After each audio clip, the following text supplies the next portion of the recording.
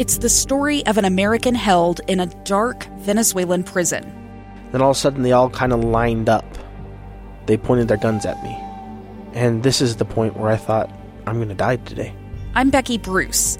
I spent a year working on Hope in Darkness, which now has more than 2 million downloads. Find it on kslpodcast.com or wherever you listen to podcasts. This week's KSL Teacher Feature goes to Lindsey Pettibone. Ms. Pettibone is a 5th grade teacher at Fox Hollow Elementary School in West Jordan. She was nominated by one of her students' moms, who is also a teaching assistant at the school.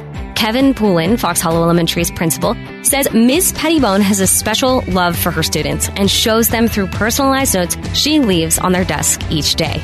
Just telling them how much she appreciates what they're doing, or they did a nice job on something. At the bottom of the note, she leaves them with a number, and the number is 335. It means you are loved. Pettibone says she's honored, and she just wants to be there for the kids. I love being able to interact with children and make their day and make them happy and to see them learn and grow. Ms. Pettibone receives a special recognition award from Zions Bank, an overnight stay at the Anniversary Inn, dinner for 2 at the Roof Restaurant downtown, 2 season passes to the new Hale Center Theater in Sandy, a $200 gift card courtesy of Walmart, and at the end of the year, one lucky teacher will win the lease of a new car provided by Burt Bros Tire and Service.